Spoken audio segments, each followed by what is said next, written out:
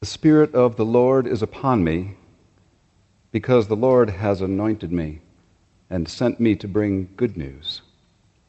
Amen. For the better part of 30-some-odd years, the All Souls equivalent of Google search was Bev Gaines. From her time on the vestry to her time serving in the diocese to serving as the clerk from 1990 through 2 deans and numerous vestries, Bev was that literal walking library of information, collecting the stories not just in writing, but in her heart and soul and in her head, serving for decades trying to keep, well, let me put it this way. I'm guessing that just the work alone of trying to keep Neil Zabriskie and me on track deepened greatly her prayer life, taught her fortitude, and I'm going to stop. But I can't tell you how many times at vestry meetings I'd lean over and with a bit of fear and trepidation say, Bev, where did we get off track? What are we forgetting? Help us get back to where we're supposed to be. And whether it was a refreshment in Robert's rules or some wider context of history or a decision we had made only 6 months before, Bev was that great, gentle guidepost of tying us back into the context of who we were. The clerk of the vestry is given the formality of voice. They don't have a vote.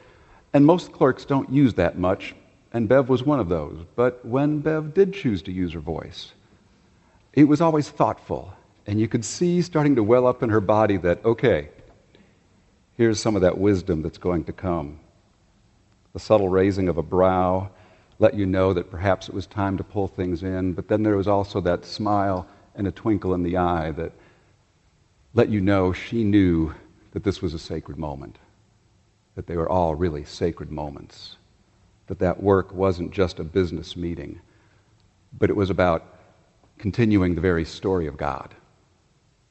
And Bev got that, and it's why she loved being the clerk, because I think she would have said, I got to sit and record the Acts of the Apostles.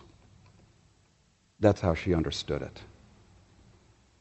When Bev told you a story, whether it was about some moment in the diocese or some moment in All Souls' life, say perhaps the vestry retreat when they were asked by Bob Johnson to consider being the cathedral, she wouldn't just report the facts to you.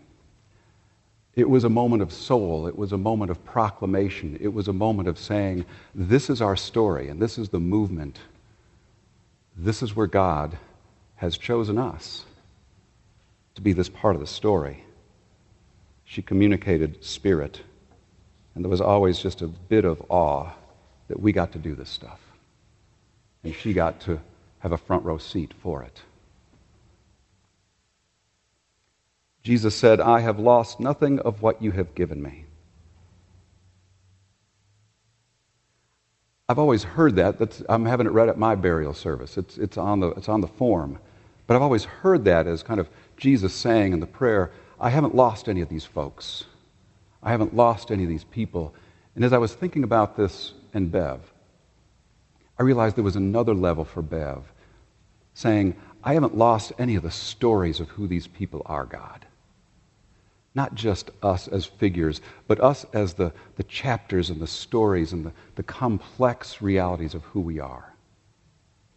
Because I have a deep sense that Bev, her love for archives, her love of making sure it was written down right, was really a sense that the more honest we were in getting that information down, the complexities, the frailties, the foibles, the courageousness, that the more we really gave the whole story, the more beautiful and honoring it was.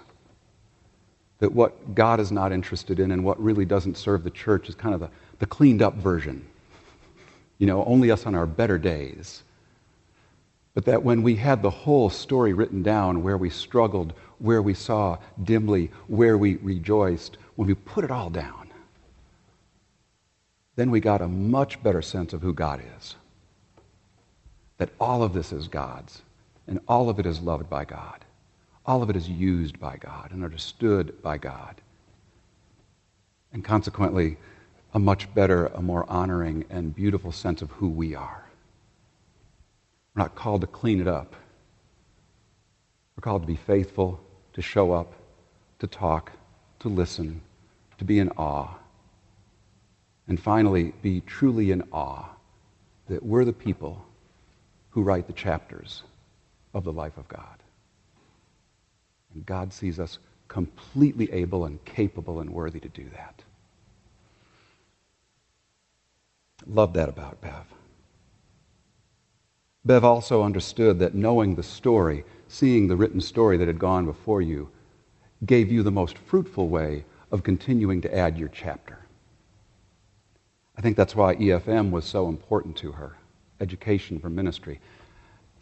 Know the Bible, not just what other people have told you about it or what you've heard about it. Know who these people are and how crazy they are. Study it so like Mike Stevenson, you in that first year go, how can we read this book? Is that okay if I said that, Mike? And Bev would just smile and say, amen, keep reading it. That's its beauty. Know the fullness, because when we know the story, know your church history, know the acts of this church, so that you really and most fruitfully can then continue writing the chapters. Know who you are.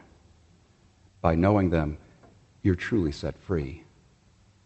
By knowing them, you honor the story, and then you are free not to be bound by it. Bev loved that kind of stuff.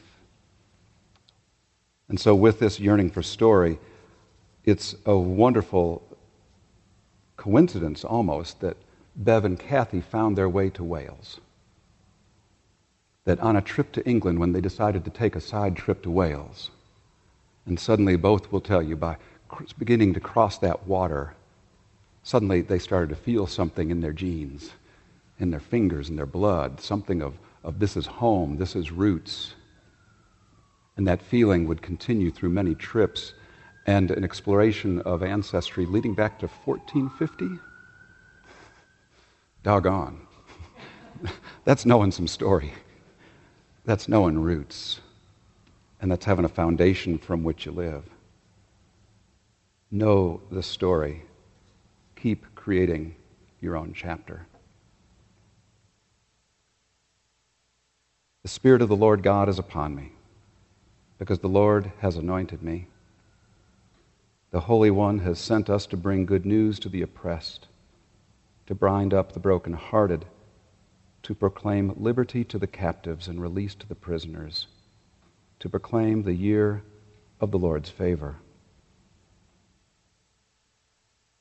This is our story. This is the story of God, our ancestor.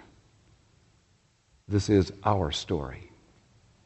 And somewhere I can hear Bev saying, if a faith community needs a mission statement, well, read the scriptures. It's all there.